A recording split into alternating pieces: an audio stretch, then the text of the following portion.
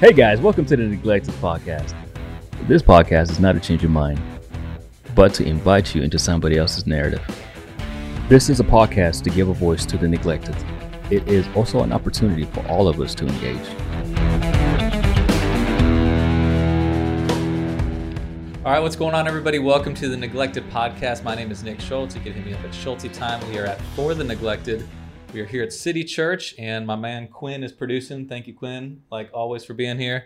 We have a special guest today. His name is Andre Murray. What's up, man? How you doing? Nothing much, man. How you doing today? I'm doing all right, man. This is like a special once-in-a-lifetime Saturday recording of the Neglected Podcast just for you, man. So I'm excited. I appreciate it. I've been really trying to do this for a while. So thank you for working with my schedule and everything. So no problem, man. And you know, Quinn's been mentioning your name for a while, so that's kind of how I got connected to you. Is Quinn. You and Quinn worked together and known each other for a little while, and he's like, man, Andre, he's got some to share, and I think it'd be really good for the podcast. And I'm like, all right, let's do it. And Quinn was finally like, hey, give me a Saturday, let's do it, and we're doing it. So I appreciate you being here, man, and looking forward to the conversation. Already appreciate the hat. You know, it's already good so far, man. Yeah. But like always, when we start, we just kind of go with little Andre, man. Like where you grew up, what the culture environment was, the family environment, and you know, what's that picture of your life and what was going on. Born in 1980, Savannah, Georgia. Pretty much been here all my life.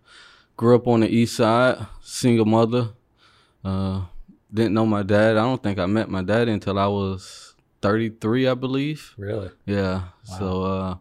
So it's pretty much just my mother and my grandmother and grandfather, and you know, a couple other family, but a lot of family stayed out of town. So pretty much was my mother and my grandmother for the most part, and my sister.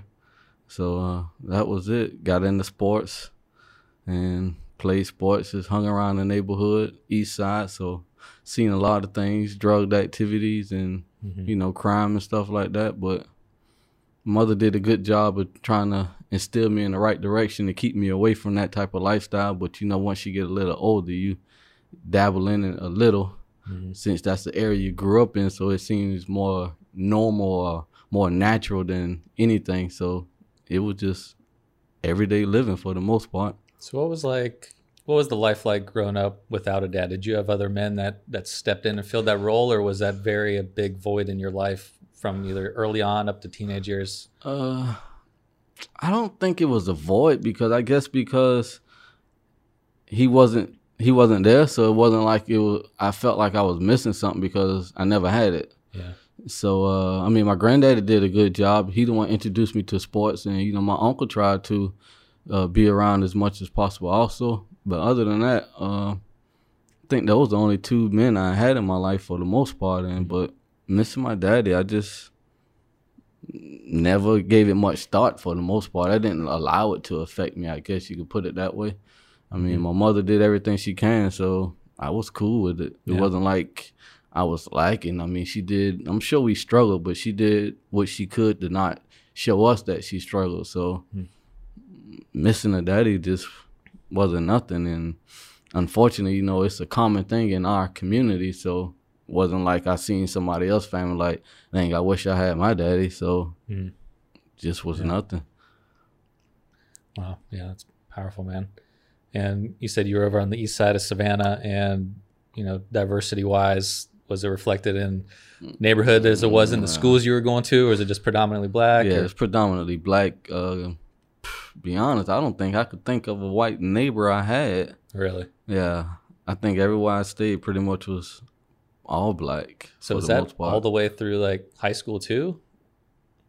Pretty much, yes. I mean, yeah, I can't recall any, to be honest. Oh wow, man, that's fascinating. So like, you know, give me from what you can remember when you were younger, whether it's grade school, high school, like, you know, what was your thoughts on like race then?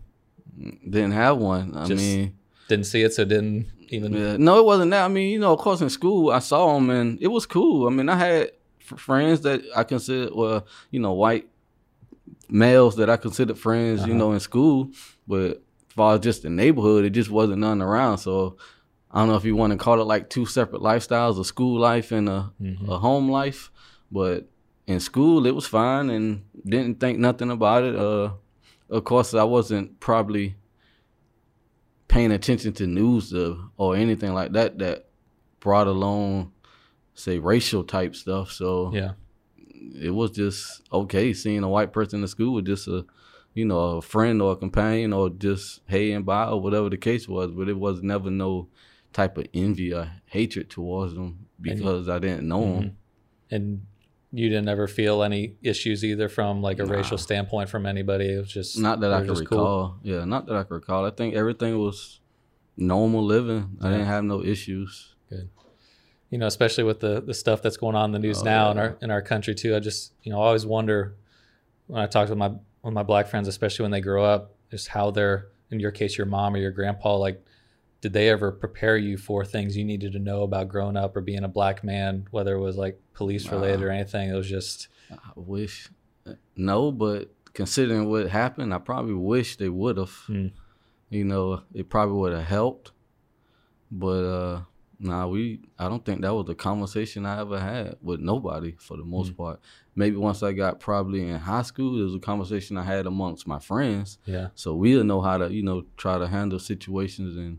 But other than that, like parents or mentors or anything, I don't think nobody ever came to me like, hey, such and such is going on in the world, so you need to be careful. Never had that conversation. To me, I don't think it was how it is now. Like, now it seems like you definitely have to have that conversation if you have a kid, probably regardless of whatever race they are. But that's a good point. I don't think, I really didn't have no issues with police. I don't think I was ever introduced to police until high school. That's when I first started having issues or run-ins with them. And was it, when you're looking back on when you say issues and run-in, was it something like you were specifically doing that was illegal, or was it like just profiling, or like you're with a group of black men? Group of black men. Growing up in the areas, they put out their drug checkpoints, but that was like our hangout spot. It was a drug-infested area, but doesn't mean everybody's in the area selling drugs. Right. And so sometimes they'll come and just because we're hanging there, want to search us and everything. So, that was my first run-ins with them when they started doing stuff like that to, me and my friends. Prior to that, then never had an issue with them. So, that was annoying because, like, here they come again. And, so it was sickening. But I guess there was also, they were doing their job, so I can't, knock them for that part, but just wish that they would be more aware of who the players are and who just, the bystanders, just growing up in that environment and not actually living that lifestyle. So you think they know a lot of times who the players are and where to really look, but it's just like, hey, you're here so we can kind of do what we want to do? Yeah, because, just because you not living it or active in it doesn't mean that you're probably not partaking in it somehow or some way, either being a user or just running an errand for your friend because he doing it. So, if they could catch you that way and probably get you to maybe turn on them, I'm sure that goes all into it, but it just, for the most part, none of my friends did nothing like that. So it was just sickening when they came around just because that's the area we stayed in. But I understood because the sign was like literally like right in front of us, but still, like y'all know it's us for the most part. And not one time have y'all found anything on us. So why almost every time y'all come like straight to us. Yeah. Well, if you didn't see maybe friends, taken to prison or arrested or anything like that, did you see a lot of people you knew in the neighborhood or like witness people going away for a long time? Yeah. Bank robbers, drug dealers, or, gunfights. I seen it. Street fights. I seen it all. So I knew a lot of people who went to jail. I don't think nobody like super close to me ever went, but, just in the circle of the neighborhood, I seen people go. And how close were you to going as well? I know we're going to talk about something when you were 18, but when you were under 18, were there instances where you were wrong place, wrong time, and almost thought you were going to get in trouble for something you weren't doing? Or nah, nope. Like I said, none of my friends never did. I'm not going to lie and say none of us as a whole group never dabbled in maybe nickeling and diming. Yeah. But outside of that, well, Maybe one time, now that I think about it. I mean, it was a bad situation, but I don't think the police never responded to it or anything. I mean, we actually got in a shootout. And I don't think the police ever came to the area at all. Wow. Other than that, nothing ever happened to us. So we was good. So what was the plan then going through high school and getting out? Is there something you wanted to do when you got older or something you wanted to do after high school? Or I mean, you know, growing up, I played sports a lot, so I wanted to dabble in sports, but honestly, saw my body didn't cooperate with that, and I was a little too short for the most part for my main passion was football, so I kind of gave it up once I got in high school. I let my friends talk me joining the band, so got in the band and going through high school and with classes. Nothing never really stuck out to me, and then finally accounting kind of did, so because I did like math a lot, and that would be the only subject I actually did my work in sometimes. I do all my math work and something that's probably related to it, like chemistry, but anything else, I would just do enough just to make sure I was passing. So kind of stuck with accounting after I ended up taking an accounting class, so that was going to be my plan. Mm-hmm. Yeah. So let's segue there. That was going to be my plan, and then you know what actually kind of happened to derail that plan? Right after graduation, I actually graduated. I can't remember the date, but it was May 26th or something like that. So the following week, what year did you graduate high school? 1998. Okay, I was 99. All right. From Savannah High in 98. All right. Yeah. And so a couple of weeks after that, I ended up getting pulled over. And, you know, they asked for your license and everything, all that type of stuff, and gave them my license. And I was in the car with a friend, so noticed the officer never come back to the car. So we started asking each other, like, what you did? Because they took both of our license. And, of course, neither one of us did anything. So, you know, we in the car laughing and joking about it. Next thing you know, I noticed a detective car pulling up. So we really like, you sure you ain't did nothing? And, like, next thing I know, I was escorted. They didn't give me back my license. The police car was in the front, the detective car was behind us, and they escorted us down to the precinct on Haversham Street. And you know why at this point? I think they told me my car was involved in a robbery, is what they told me. Uh-huh. And when I said earlier, I wish somebody would have told me about dealing with stuff like that. So nobody never did. So I went along with it, knowing that I didn't do anything. So I went down there and talked to them. And voluntarily allowed them to take pictures of me and the car because I knew I didn't do nothing, so I'm not thinking nothing about it. You didn't realize you didn't have to do that or could have I didn't know. Yeah, I didn't know. Like, today, even in my innocence, I would not cooperate to do anything like that. I would strictly just say, you know, call my lawyer or whatever, but I'm not volunteering for nothing like that. I don't care what the case is. After going through that situation, just wouldn't do it. So you get taken down there, and then what happens? They let me go home, of course, and being that I still knew I didn't do anything, I didn't think I even said nothing to my mama about it until I think they contacted me again. It was like they needed me to come back down there, and then I finally said something to her about it, like, hey, mama, you know, told her what happened, and I told her they need me to come down to the station again. They want to interview me again, and so she was like, all right, let's go. So we went, and so we went down there. They do the interview, steady asking about it. So what supposedly happened was a middle-aged white guy was in the Ardsley Park area walking down the street. Two young black males ran up on him and held him at gunpoint, patted him down. He didn't have nothing, so they left. That was it. And so supposedly he saw me 2 days after it happened leaving. He was leaving the cleaners on, I think that's 58th and Waters, right on the corner. And I was actually coming down 58th, and he said he saw me. And so he got my tag number and gave it to the police at some point. He didn't call that day, but at some point he gave it to the police. And so that's how they pulled me over when they finally did pull me over, was from when he finally did get on my tag number. Wow. And so it happened at like 9:30 at night, so it wasn't like it was broad daylight where he saw somebody clearly. And at the time, I had a box Chevy Caprice, so that was 98. And in 98, that was a very common car for the urban area. like almost everybody wanted one, or either the Oldsmobile or the Pontiac Parisian. All of them pretty much look alike. So it wasn't like it was just say a Ferrari or something where you know it distinctly and you know that's just the car. So so back to when I went down there, we talked for a while, and for whatever reason, I could not remember what I did the actual day it happened. I could not remember, but still, I knew I didn't do that.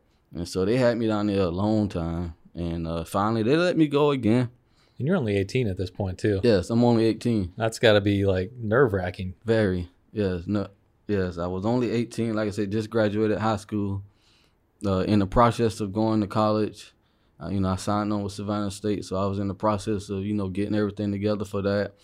And so, I'm at a big crossroads, not knowing if what's going to happen with this, or even if I should go to college, because I wasn't focused on it. So not too much later, one night I was home, and here come the whole squad at the door.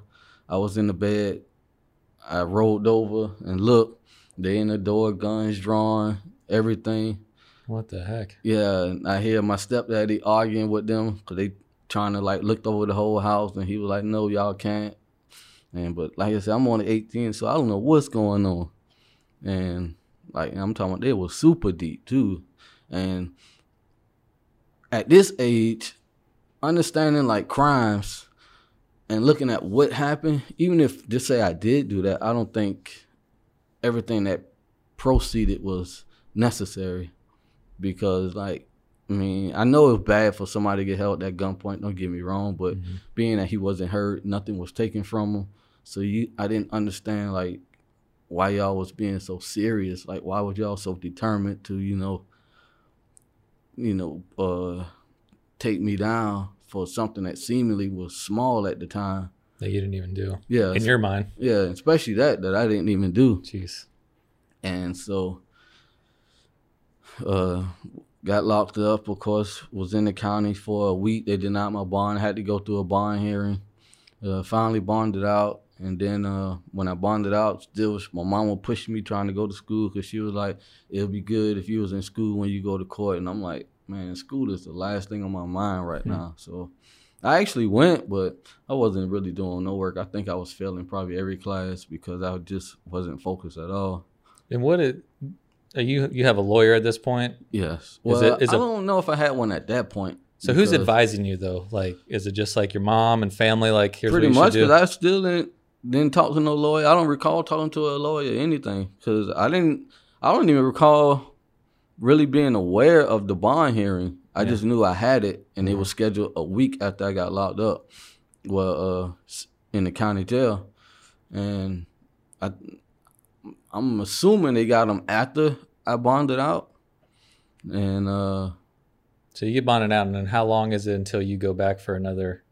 Did you go for another hearing? Or, like, what are you waiting on to happen after you get bonded out and going to school? Well, in the midst of all of that, I did actually get arrested again for a shoplifting charge. And once I did that, they revoked my bond, because they put me in a pretrial program, which basically is like probation before getting sentenced.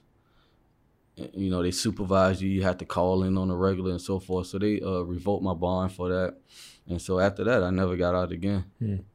And just to go back to the shoplifting thing, was that just something that got caught on before? Or was it like your mind is all messed up at this point, and like you're not sure what you're doing in life, kind of thing? I have no excuse, no explanation for it. Just happened. Yeah. I was say what happened. I actually went into Best Buy, and it was around the time of my mom's birthday in October, and I think I stole a CD for her birthday gift. Why? Like I said, I don't know, and I just did it, and that didn't work out. Apparently, I wasn't skilled enough, so so that didn't work out, and they revoked my bond. So I called I actually bonded out from that, and probably shouldn't have called the pretrial supervisor, but my mama forced me to call in. So she was like, we're going to revoke your bond.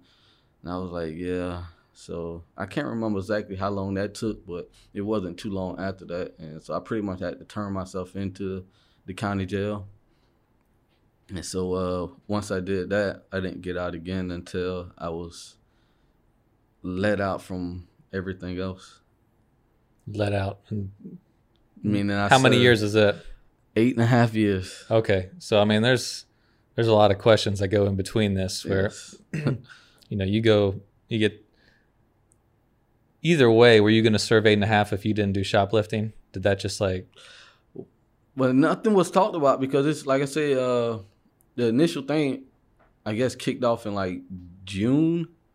And so this is in October once the shoplifting and everything. So that's when I went back in the county. So I haven't had no contact with them between June and October. Nothing was talked about, nothing.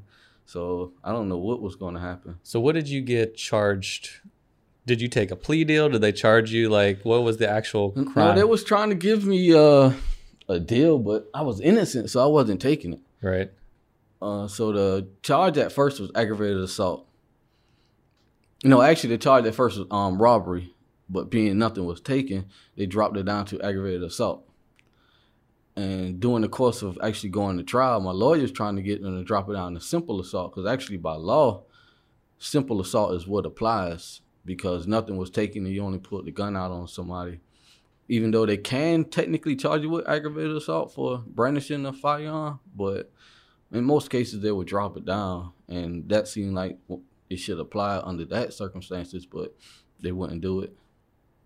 And is your lawyer, is that someone you guys hired? Was it just an appointed lawyer? He was a paid lawyer. He was. I don't think he did his best job, but he was a paid lawyer. Yeah, that's what I mean, I don't know all everything, but it's just you 8.5 years, and for you, you're saying you didn't do anything. But the sentence was actually 12 years. Man. They actually gave me 12 years for that. So you got out on good behavior? That's just the biggest myth or TV thing. Well, at least it doesn't happen in Georgia. Georgia has a parole board that is, I would say Georgia's parole board is corrupt or the worst because their policies are crazy. So you're expecting to serve 12? Well, they gave me a 12 do 10, so I'm under the parole board's guidelines. You have to serve 90%. So I was expecting to do 9 years for, just say if I did it, for just pulling the gun out on somebody. Well, actually, I wasn't the gunman. It was two people. So I was the one who patted them down, basically. And but they never found nobody else. Once they got me, that was it. They didn't never look for nobody else. I don't think they did a good job investigating the case. I just think they went off of his thing because they gave him a photo lineup. Going through the trial, I saw the photo lineup, and there was 6 people. So they said I had a necklace on. So I had on pretty much, just say I had on this shirt, a collar shirt. It was blue in my picture, and I had a gold rope on. And so the person who did it had a necklace too. So in my photo lineup was 6 pictures. I was the only picture that had a necklace on. And so when I seen it and told my lawyer about it, so he mentioned it, the DA came back and said, oh, that's a part of my shirt. You talking about a blue shirt and a gold necklace. How is that a part of my shirt? And just the fact that I'm the only one in the picture with the necklace on.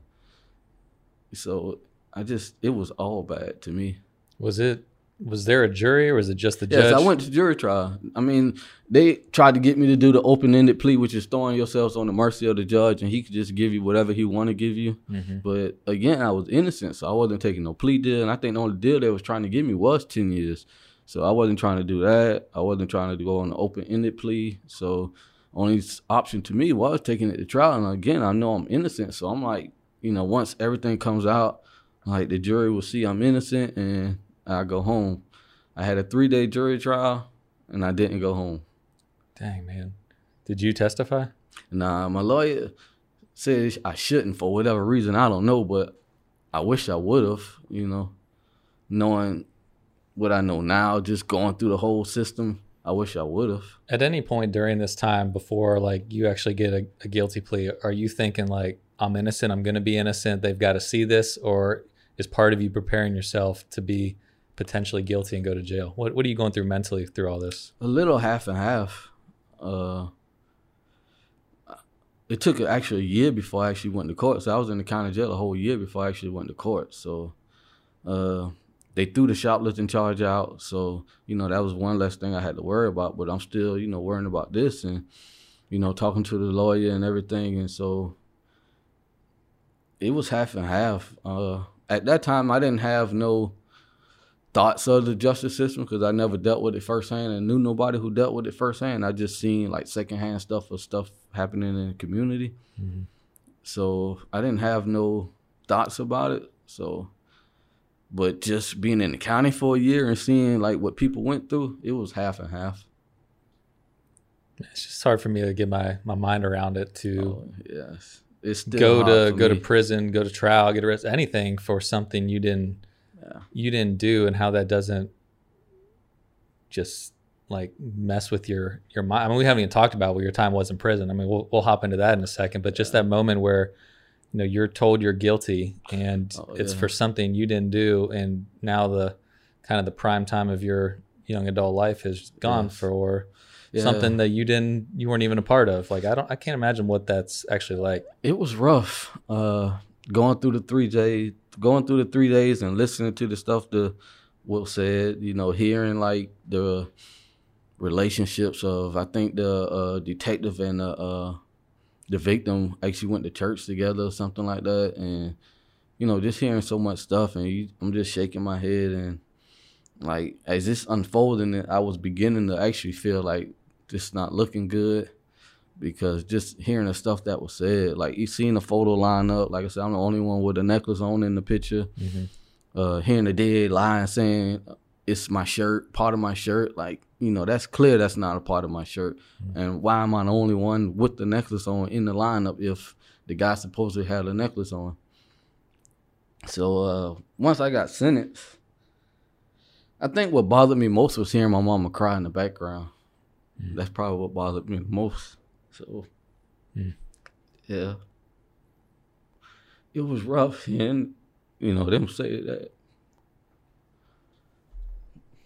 I'm about to do possibly 10 years of my life again for something that I didn't do.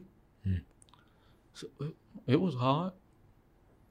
Well, yeah, man, dude, don't blame you, man. Take your time. I just, like I said, I can't get my mind around it. And, it's very frustrating to hear. And, I've got, of course, my own assumptions or maybe even prejudices about like what that was like for you, and because of who you are and how people view you and things like that. And, I can't imagine sitting there in a trial. Like, are they trying to like paint a picture of you as like, hey, he's a bad person. This is the kind of people he hangs out with. And we know, he also shoplifter. He does these kind of things in life, and like. But none of that really came up in trial. Like, none of that came up in trial. They didn't really ask no questions. So it was just straight up like facts. Like, here's the guy. I saw him. Look, he's got the shirt. He's got the necklace. Yeah. The type of car I saw. And okay, they're trying to just make it cut and dry. They don't even have to like attack your character. It's just they didn't that's really the guy. Do none of that. And in the process, my lawyer was trying to get them to give me probation. I don't know if the law is still the same, but I know the judge said in Georgia they only do 2 years supervised probation. And that's actually where the 12 years come from. They was only going to give me 10 years, but since the judge actually said, well, since you want the probation, I give you 2 more years, which is the 12 years, and just serve 10 years. Wow. Was the jury diverse? When you saw the jury, did you think like that was a good thing for you or a bad thing for you? I don't really remember, to be honest, but I didn't really give it much thought because, my thought was just that I'm innocent. So yeah. And again, I don't really know what's going on. So. Yeah, I know it's so many questions to look back on, but like when you're 18 and I didn't, that kind of stuff's happening, and dang man, it makes me so frustrated for you. Yeah. All right, well let's jump into it then and just go into prison life. What that's prison life really wasn't bad, to be honest. I'm not saying it was good. Don't get me wrong. You don't want to go back, but yeah, but it really wasn't bad. I mean, thank God I didn't go nowhere that was rough. Pretty much everywhere I went was low to medium security, so it wasn't like a lot of gang activity, wasn't a lot of fights, wasn't a lot of you weren't scared for your safety? Yeah, for the most part, no. So it wasn't bad. It was just being away from home and knowing that I shouldn't be here. Mm-hmm.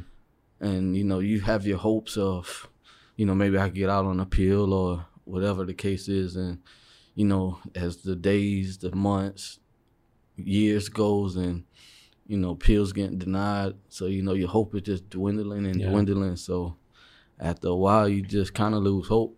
You know? Yeah. We haven't talked about like faith or anything, but did that whole experience, whether it was, you know, right before you went to prison or like going into prison, did that change your views on, you know, what you believed in, you know, either faith, religion, or anything like that? How did that affect you? Growing up, my mother and my grandma kept me in church. Once I got older, I had the option kind of either Sunday school or church. So I mainly picked Sunday school just so I could have the rest of the day to myself. So I didn't really apply it. When I was in the county jail, they had a chaplain's dorm, which was faith-based, well, mainly Christian faith-based. And eventually I ended up going there, and that's when I started applying it. And so, you know, we used to have a process of getting up at, I think, 6 in the morning, I want to say, and reading the daily bread and praying and reading Proverbs and all of that. And throughout the day, we had like a class and church services and everything. So, you know, I started applying it pretty hard during that time. So, and it's crazy. I was actually studying Revelations 2:10, and the verse said that some of you will have tribulation for 10 days. And just, you know, looking at the numbers of it, the 10 years, and that's actually what I was studying at the time that I got sentenced. And so I remember when I got back to the dorm, one of the brothers was like, "What happened?" I was like, "You know what we're studying? That's what happened." And he was like, "What you mean?" I like, "I got them 10 years, and not 10 days, but 10 years." And he was like, "You serious?" And I'm like, "Yeah," you know. But I didn't hate God or was mad at God. Yeah. So I understand that. I just, you know, sought after him, though, and that's what probably helped me through it. Because pretty much everywhere I went, every prison I went to had a good church system, kind of, so to speak. And so, you know, I was involved, went to church on a regular, you know, studied on my own on a regular. So it kept me solidified, definitely did. And I mean, I wasn't lying or be remiss to say it didn't kept me protected also. Yeah. Well, man, a couple things to follow up with, just being in prison there, and as you're getting closer to getting out, are you, you know, some people mention that they get so used to being in there that it's really scary to go out. Oh, nah. For you, you're ready. Yeah. Were you concerned about what you would be doing? Yeah, I was concerned. I was very concerned because I didn't have no plan. Because you got to think now, getting out, I would be 27 years old. Yeah, that's my whole childhood, well, my whole, you know, early 20s, really when your life is starting to unfold, you know, you starting to get solidified, find out who you are. Mm-hmm. I mean, I found out who I was, but in a different environment, and that's not an environment for anybody. Mm-hmm. You know, that's a terrible environment. And I don't know about now because I don't really know nobody in the system, but during my time, Georgia doesn't have nothing to help you. I had a high school diploma, so it wasn't nothing they could do for me. You're not, no reentry education or skill training, nothing like that? Nothing. You just there wasting away. I mean, of course, you could get people to send you books and stuff like that, but other than that, you're just there wasting away. You're around a bunch of people who, for the most part, is sad, but they're plotting on how to do another crime. You know, you have two people who possibly robbed the bank, and they sitting around talking about what they did wrong and thinking about what they did right, and we're like, this is what we need to do the next time. So, you know, it's a terrible environment. I went to one place that was drug infested. I mean, probably every drug you could think of was there. Alcohol, I'm talking about real alcohol, not the prison-made alcohol. Like, it was bad. And they knew and didn't really care. Mm-hmm. You know, it was like a work camp, so they were actually coming in and tell us, like, in a way, like, we know what y'all doing, but just please get up and go to work. So it was bad. So you just there wasting away. So I didn't know what I was going to be doing. Like, I had no plan for the most part. I didn't know. Mm-hmm. I was totally lost when it came to that. Like I said, I was going to be 27, so I had no clue. Yeah, I can't imagine. And the other side of it I wanted to ask you about, too, is just, I don't know what they call it, just like forgiveness or your views of people that put you there. Like, how do you either continue to carry that weight, and like, is there a point of forgiveness? Like, if I saw a person, or just even in my own heart or my mind, like, I don't want to think about it anymore, or I have to like let this go, or screw these people. They put me here and I'm innocent. And, how do you live with that kind of weight? I have mixed feelings. Overall, I have no ill will. I wish the detectives would have investigated better. I wish the guy wouldn't have been so stern and just picking me out. I wonder why sometimes, because I have my whole transcript, so I have his address. So at times I wanted to go to his house and ask him, like, why did you pick me? Like, what made you say me? But I know that probably wasn't a good idea. I seen my lawyer one time walking downtown. I wanted to go find him and ask him too, like, why didn't you do a better job? But overall, I don't have no ill will. I don't necessarily trust the police. I hate the prison system, not because of, I hate it because going through it, I see that they don't try to help you. And they constantly talk about, like rehabbing, but it's no way to rehab you if they're not doing nothing for you while you're in there. And I'm not saying that they're supposed to have it where it's made out where you're super comfortable, but it has to be something where you're mentally stimulating yourself and not just being stagnant and sort of kind of dying off. So, like, something has to go on. Like I said, only thing they have in there GED programs and drug rehab programs and stuff like that. I wasn't on drugs, so I don't need none of that. I had a high school diploma, so GED was out the question. And, but yeah, I don't have a big ill will. It's actually overall, I think it's a motivation because I can't go back to there. And overall, that's not my lifestyle. That's not something that I do.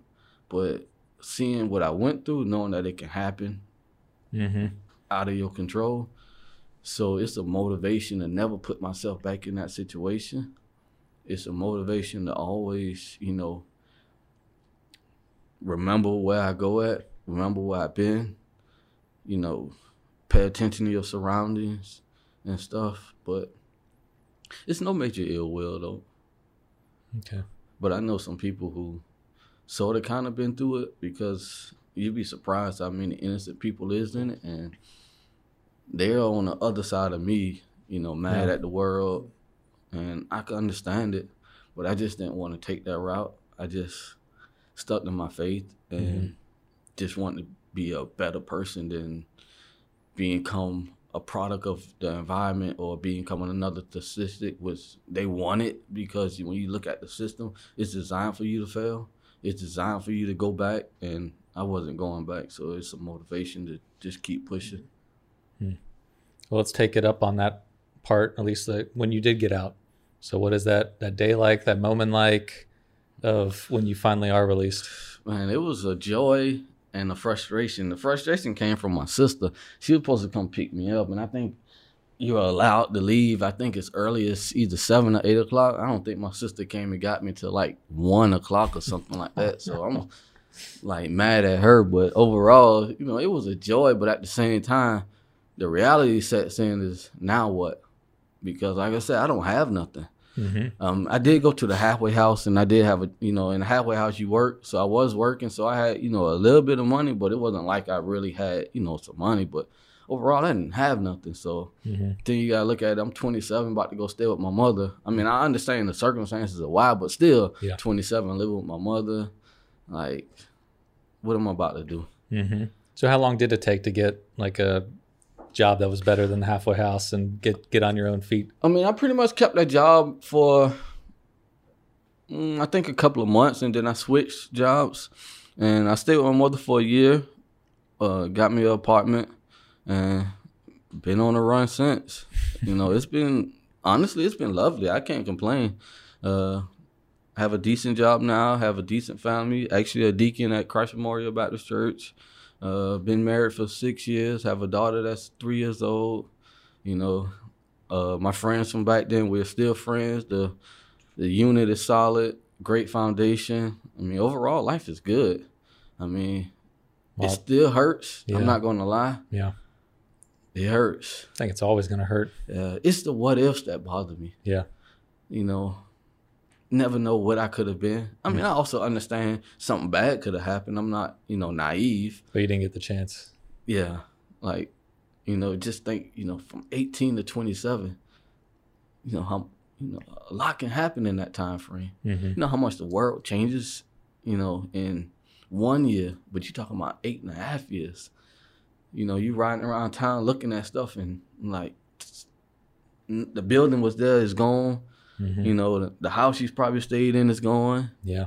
Everything is different in 8.5 years. So, like I said, that reality of like, what now? Mm-hmm. But like I said, I stayed with my mother for a year. Once I moved out, I actually worked 3 jobs at one time. I was determined, so I was just working. And I didn't have no major responsibilities of mate or kid, so it would just work for me. Because I wanted to make sure that, I had resources, make sure that I didn't put myself in no situation to get in another situation like that again. Mm-hmm. But now you are married and you do have a kid. Mm-hmm. And so, I kind of want to bring it all kind of full picture now to where you're at with your life now. And, one of the things that you said towards the beginning of the podcast was, I wish I would have known some of the things about how to deal with the police or, how to deal with court system, lawyers, all that kind of stuff. And, now you have dealt with it and you have your own kid, and she's only 3, but she's going to be older, and, you might have other kids in the family who are going to be young men or cousins or brothers or whatever's going to happen. Like, what are the things that you wish you knew then that now that you're going to have to pass on to your next generation? The main thing would be don't talk without a lawyer. I don't care if you're totally innocent, just don't do it. Because looking back, they actually used something. Like I said, I couldn't remember where I was at the night of the incident. So after I left the interview, or interrogation, not an interview, me and my mother was talking, and couldn't find out I was actually under punishment, so I was home. Because after I graduated, when I got the car, I stayed out past curfew, so they took the car from me. But I could have still left, but, I was like, I can't drive my car, so I'm not going anywhere. So I was home when it actually happened. So not knowing, I called them and like, hey, talking to my mama, I was home. So going through the court system, they flipped it against me and was trying to, say I was lying and all of that type of stuff. So the main thing, just do not talk to them, like at all. Unless you have a lawyer, just don't talk to them, because they're going to try to use it against you somehow, some way. I know they tell you that, but if you don't know, you don't know. Yeah. But now that I know, don't talk to them. Especially when you're such an emotionally tense situation where you're scared, you don't know what's going on. Like, you're not thinking straight. Yeah, not at all. When stuff like that's happening. And it's like, you don't, like you say, I don't remember that happened, because your mind is going crazy. Yeah, and to be honest, like, most people don't remember what they did yesterday almost. Well, I'm guilty of that too. But you talking about at the time something that probably happened, I think, like 2-3 weeks ago, and you want me to know exactly what I did 3 weeks ago at 8:00 p.m.? Mm-hmm. Like, most people can't answer that question. Mm-hmm. And so it usually happens after you have a conversation with somebody else, and you could, string up the events, and then you'd be like, oh, okay, I was here. Mm-hmm. But just like off the fly, like, most people can't answer that question. I mean, we see it all the time on, like the YouTube channel, when people just walk up to you and ask you random questions like, where the Boston Tea Party? And they answer New York. It's a spot on question, because you're not prepared to answer the question. And I just couldn't think about that. So like I said, that would be the main thing. Do not talk to them. And my other question was too, you mentioned like never going back. Don't want to do that. And not at all. With all the racial issues that have come up, and the tragedies, and Ahmaud Arbery and George Floyd, and man, it's really tense right now. And there's a big focus on police, and especially black young men, right where you were. Like, for you not wanting to go back, like, are there things that you fear right now, even the way our society is now and in our community, and things that you're just like, man, I have to stay away from? I still have fear that even if I do everything correctly, I could be accused of something I was innocent of again. Yeah. Overall, there's no fear, because I don't want to sound too far away from the point, but I don't live that lifestyle. So I don't fear in a sense, but I know how the system is set up. So the fear is there in that sense. And when you look at just what's going on around, I mean, it hurts because it brings back what happened to me. And I know I didn't die physically, but I died in another sense because my life was almost taken from me. You know, I had to totally regroup at a later age. You know, most people, you know, you get a chance to live your whole life, and I couldn't start living my life until I was 27 just because of something that I didn't do. So it's real hard looking at what's going on now, but it's a reality because it's been going on and going through the system. You hear all these stories of pretty much the same thing. They might not be totally innocent, but the sentence doesn't fit the crime. And you look and see, you know, white counterparts get far less time than, you know, a black person for the same thing. And you see it all the time in there because, you know, everybody talks about their charges, their time. And, you know, such and such got 1 year, and probably a white person and a black person got 5 years or more for the same thing, first offense. And that's the other thing about it. That was my first offense. Never been in trouble before or nothing. And the only offer to me was 10 years. So it hurts just to see it. Because like I said, it just stirs up so much emotion just from what I went through. And I mean, I always ask myself what I could do. I mean, I have went back, but not in a bad way. I have went back to one of the prisons I was at to minister to them, you know, to let them see that there is hope. So I went back, but I don't know, like, I want to help, but I don't actually know how to help. I mean, I know one of the things I would like to help on is prison reform. And not necessarily prison reform, but possibly having some type of foundation for when they come home. Because I think that's what helped me make it. I had a support system. And a lot of convicts, felons, or whatever you want to call them, doesn't have that. And that's what leads to them going back. And also, right now, you see every corporation jumping on the Black Lives Matter movement and saying, you know, they're against systematic oppression. No, do something about it. Hire convicted felons. Yeah. And I ran into that situation at a major hotel here. They flat out told me no because of that. And if it wasn't for two of my friends, my support system who worked at the hotel at the time, I wouldn't have got the job. They spoke up for me and told them, you know, what type of person I was. And they talked to like their managers, and they had a good relationship with their managers. So their managers pretty much spoke up for me, and that's how I got the job. But overall, they wasn't going to hire me just over the fact that I was a convicted felon. So, you know, to the major corporations right now saying that, you know, they're against it, that is one of the problems that keeps it going. Because if you can't get a job, I know you shouldn't do it, but you don't almost have a choice but to go back to, say, if you're a drug dealer selling drugs, because you know that's the way to make money. If I can't make it legally, I have to go back to making it illegally. It's not right, but that's the situation that they're put in. Or, you know, if they're a robber, whatever the case is. So that's something that definitely needs to change. Like, you know, hire convicted felons, give them a chance. Not all of them are bad. Even the ones who actually did a, you know, crime, they still need a chance to turn around. They can't turn around if you don't give them a chance. So that's one of the main things that need to happen. That's well said. And, you know, one of the other things I do want to backtrack to, and doesn't have to be all about the prison life there for you, but it was like you mentioned you met your dad at 33. Yeah. And I wanted to make sure we got that before we ended the podcast, what that was like and how that came about. I worked in auto detailing. So I walked into a dealership one day, and a guy immediately called out his name and said, "You look like him. You got to be his son."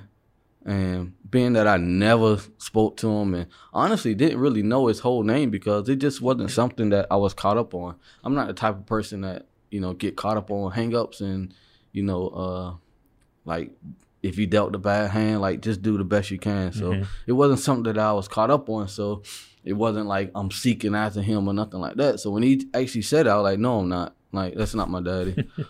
And so I went home to my mama like, hey, mama, somebody asked me, you know, and she was like, yeah, that's his name. So I always told myself, like, the next time I see him, I ask him about it. And I saw him a couple of times and never asked him. So one day I finally like, hey, you remember when you sang? He's like, yeah, man, you look just like him. I got his mama number, man. We grew up together. So he called his mama, which was my grandma. So I talked to her on the phone. And it was, can't remember exactly when it was, but it was close to Thanksgiving, because that's actually when I met him, was on Thanksgiving, because he stays in Augusta now. So he moved. I mean, he came down here on Thanksgiving, to, you know, to see his mama and all that. So I went over there and met him. So I met him Thanksgiving in 2013, I believe. And wow. Yeah, for the first time, 33 years old. What's that like, man? I mean, we talk here and there. I mean, that's something we both need to do better at. And yeah, my excuse is just that it wasn't something that I'm used to. It wasn't something that I actually missed. Right. I know it's something that I need, but since I never really missed it, I'm sure I did subconsciously, but just not consciously. So it's not like I'd be chasing after him or anything like that. But, you know, when we talk, everything is fine. But you didn't go into it with like frustrations and why this or anything. It was just like, okay, let's see what happens. Yeah, it's just a see what happens, take it day by day type thing. And like I said, we reach out to each other here and there, and we talk for a minute, and then it probably be a couple of months again before we talk to each other again. But I mean, I guess the relationship is alright. I mean, it's no ill will to me. I mean, he made his decision, and, you know, based off of whatever he thought was best for him, I assume. Yeah. I mean, I know the story, but I never really asked him, like, man, why did you, you know, pretty much not take care of me? Never really asked him that. I mean, for one, it's too late. I mean, it ain't going to change nothing, so there's no point in asking on that. So we just talk, like, everything cool. I mean, we say I love yous, and, you know, and everything's fine. But I will say, like, I guess it does bother me because, like, there's no way possible that I'm going to be out of my daughter's life. No way. And I think that's probably one of the driving forces behind it, now that I think about it. So, yeah, she would not grow up without her daddy. Yeah, well, it's interesting to hear you talk about family and all this stuff, because you can see, like, the picture of your life and, like, what you went through, and, you know, just not having the dad, but not even thinking about it, to, you know, stuff you learned in prison, and where you came out of it, and your faith, and, like, your love for family, and just for trying to move on and make the best out of your life, and how that's really affecting where you are right now. And sounds like how your husband, dad, and what you do with, you know, church, but also trying to help other people who are in the same situation that you're in. And, you know, it's really easy to tell when somebody has a purpose after they go through something that's really crappy or tragic, or they couldn't control, and, like, whether that kind of dictates a purpose in the rest of their life, or else it just, like, tanks the rest of their life. And, like, you're someone that has purpose in family and work and life now. Yeah, I know I got work to do. Get stuck in trying to solidify myself, you know, probably more so on a financial standpoint. So I just mainly just work all the time. But I do know that I need to get back active. I was trying to go back to the prison that I've been to, and wasn't able to get in contact with the same contact that I had. And so, but I need to do something else. I know I do, because I know overall people need to hear my story, just to know that even if you are convicted of that, it's still hope after that. Because there's no way I could really prove my innocence other than me just telling you. So to the world, I'm just a convicted felon.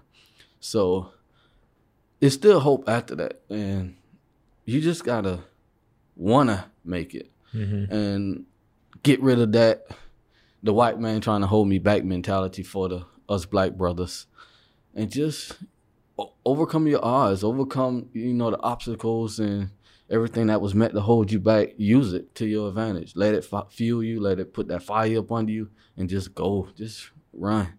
And I know I have a purpose. I mean, I haven't totally figured it out, but I'm sure a part of it is just possibly talking to youth, or just people who've been through what I've been through, or even somebody who's just innocent, who just don't feel like life is fair. Mm-hmm. So, but yeah. And you got a daughter that needs a good daddy, and that's you as well. So, I mean, that alone right there is a powerful purpose in itself. So yeah, especially in today's time. I mean, because it's still a common thing that men, period, not just black men, period, are absent in a lot of areas in life that they're needed in. And so, well, that's kind of what I do for a living, is mentoring. Yeah. A lot of them are at risk, and even young men that have a father around, it's still not even necessarily a good situation. Oh yeah. And so I know that too, because my wife is a teacher, and hearing some of them stories. Yeah, I know, man. And like, you just sit and like scratch your head, you know, like, before I had a kid, I'm not gonna say I didn't care, but it just wasn't something that I guess I put care to, because I didn't have a kid. Mm-hmm. But after having a kid and you hearing those stories, you just be like how? Like, why?